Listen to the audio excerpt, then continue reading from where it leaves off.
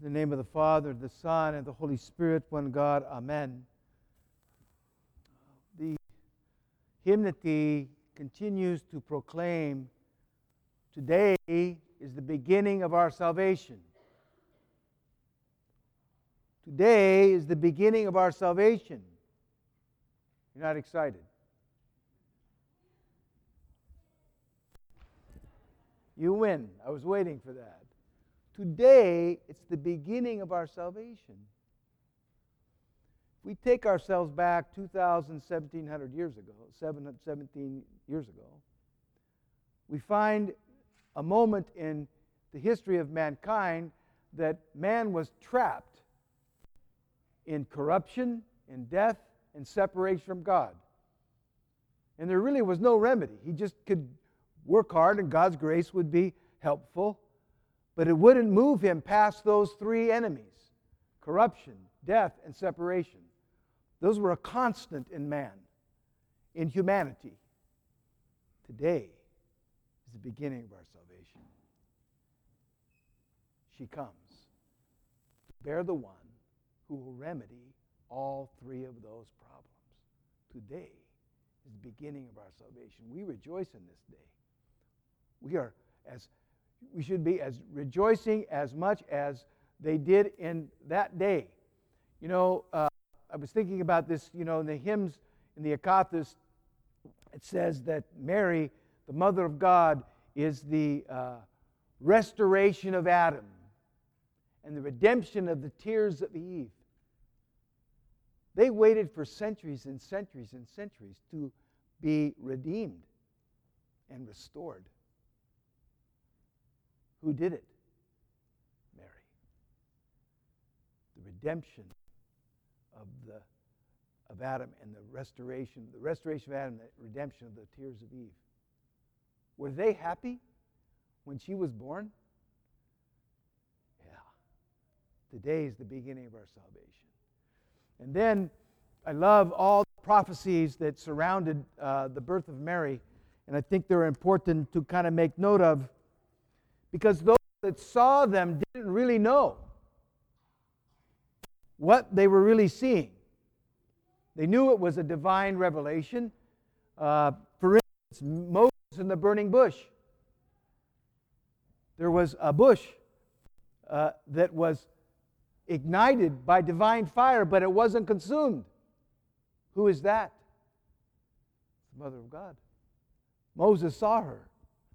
And so, in that moment when she was born, the lights went on in Moses. That's the bush. That's the bush I saw. She's the bush. She contained in her womb the fire of God and was not consumed. Moses was excited.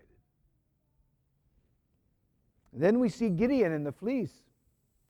A divine power comes down upon the fleece. In one, it was dry, and the other, it was wet. Divinity comes onto the fleece. The fleece is the Mother of God. And onto it becomes the divinity. Gideon saw the Mother of God. Ezekiel in the closed gate, we hear this in the prophecy. The gate was closed. Something came through, but it was closed. Nothing else was to go through that gate. That's the womb of the virgin. Ezekiel saw the virgin. You're not excited as Ezekiel was. You should be excited.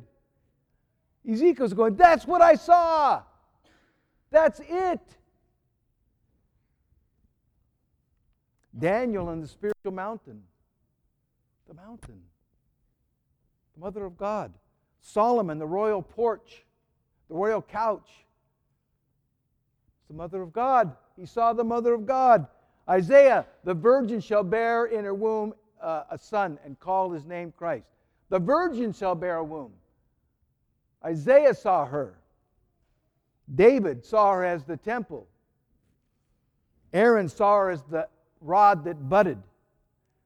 And so we see in this day, today is the beginning of our salvation. We see the fulfillment of all these prophecies and visions of the saints. They are excited today, just like you. It's been a long day, right? A long week, all this. No. Today's the beginning of our salvation. We rejoice today that she is born miraculously to Joachim and Anna from a barren womb, nonetheless. And her heritage is powerful from her father, King David, and from her mother, Aaron, the priest, king and priest. And we back even farther up and we see Nathan and Miriam. Those are the parents of Elizabeth, Anna, and Miriam. Elizabeth gives birth with Zacharias to John the Baptist. Anna marries Joachim and gives birth to the Lord. Pretty powerful lineage here, pretty powerful family. So we see this powerful moment for us. So for us today, what do we take from this? We take that those three great enemies today are being conquered. Corruption, our sinfulness, death, that fearful death is no longer to be feared. Oh, death, where is your sting? Christ trampled it in his own death. And then the separation from God, we're united to Christ again through her. She is the gateway. She is the bridge. She is the ladder. She is that connection between earth and heaven. One day we're going to have a beautiful temple. In the apse, you know what it's going to be? The Mother of God with her arms out like this. And in the top of the temple, the Pantocrator, Christ enthroned. So we see this beautiful thing today. So I want to encourage you, not just that this has happened, but that she continues to be your help. You need to ask her prayers. She continues to be your help. She wants to help you. She has become not only John's mother, as the Lord said at the cross, our mother. She is our mother. She is our helper. And so when we struggle with the corruption of this life, we ask her help. Oh, Holy Mother, help me. Help me. When we struggle with death, fear of death, ask her help. When we feel separated from God, ask her help.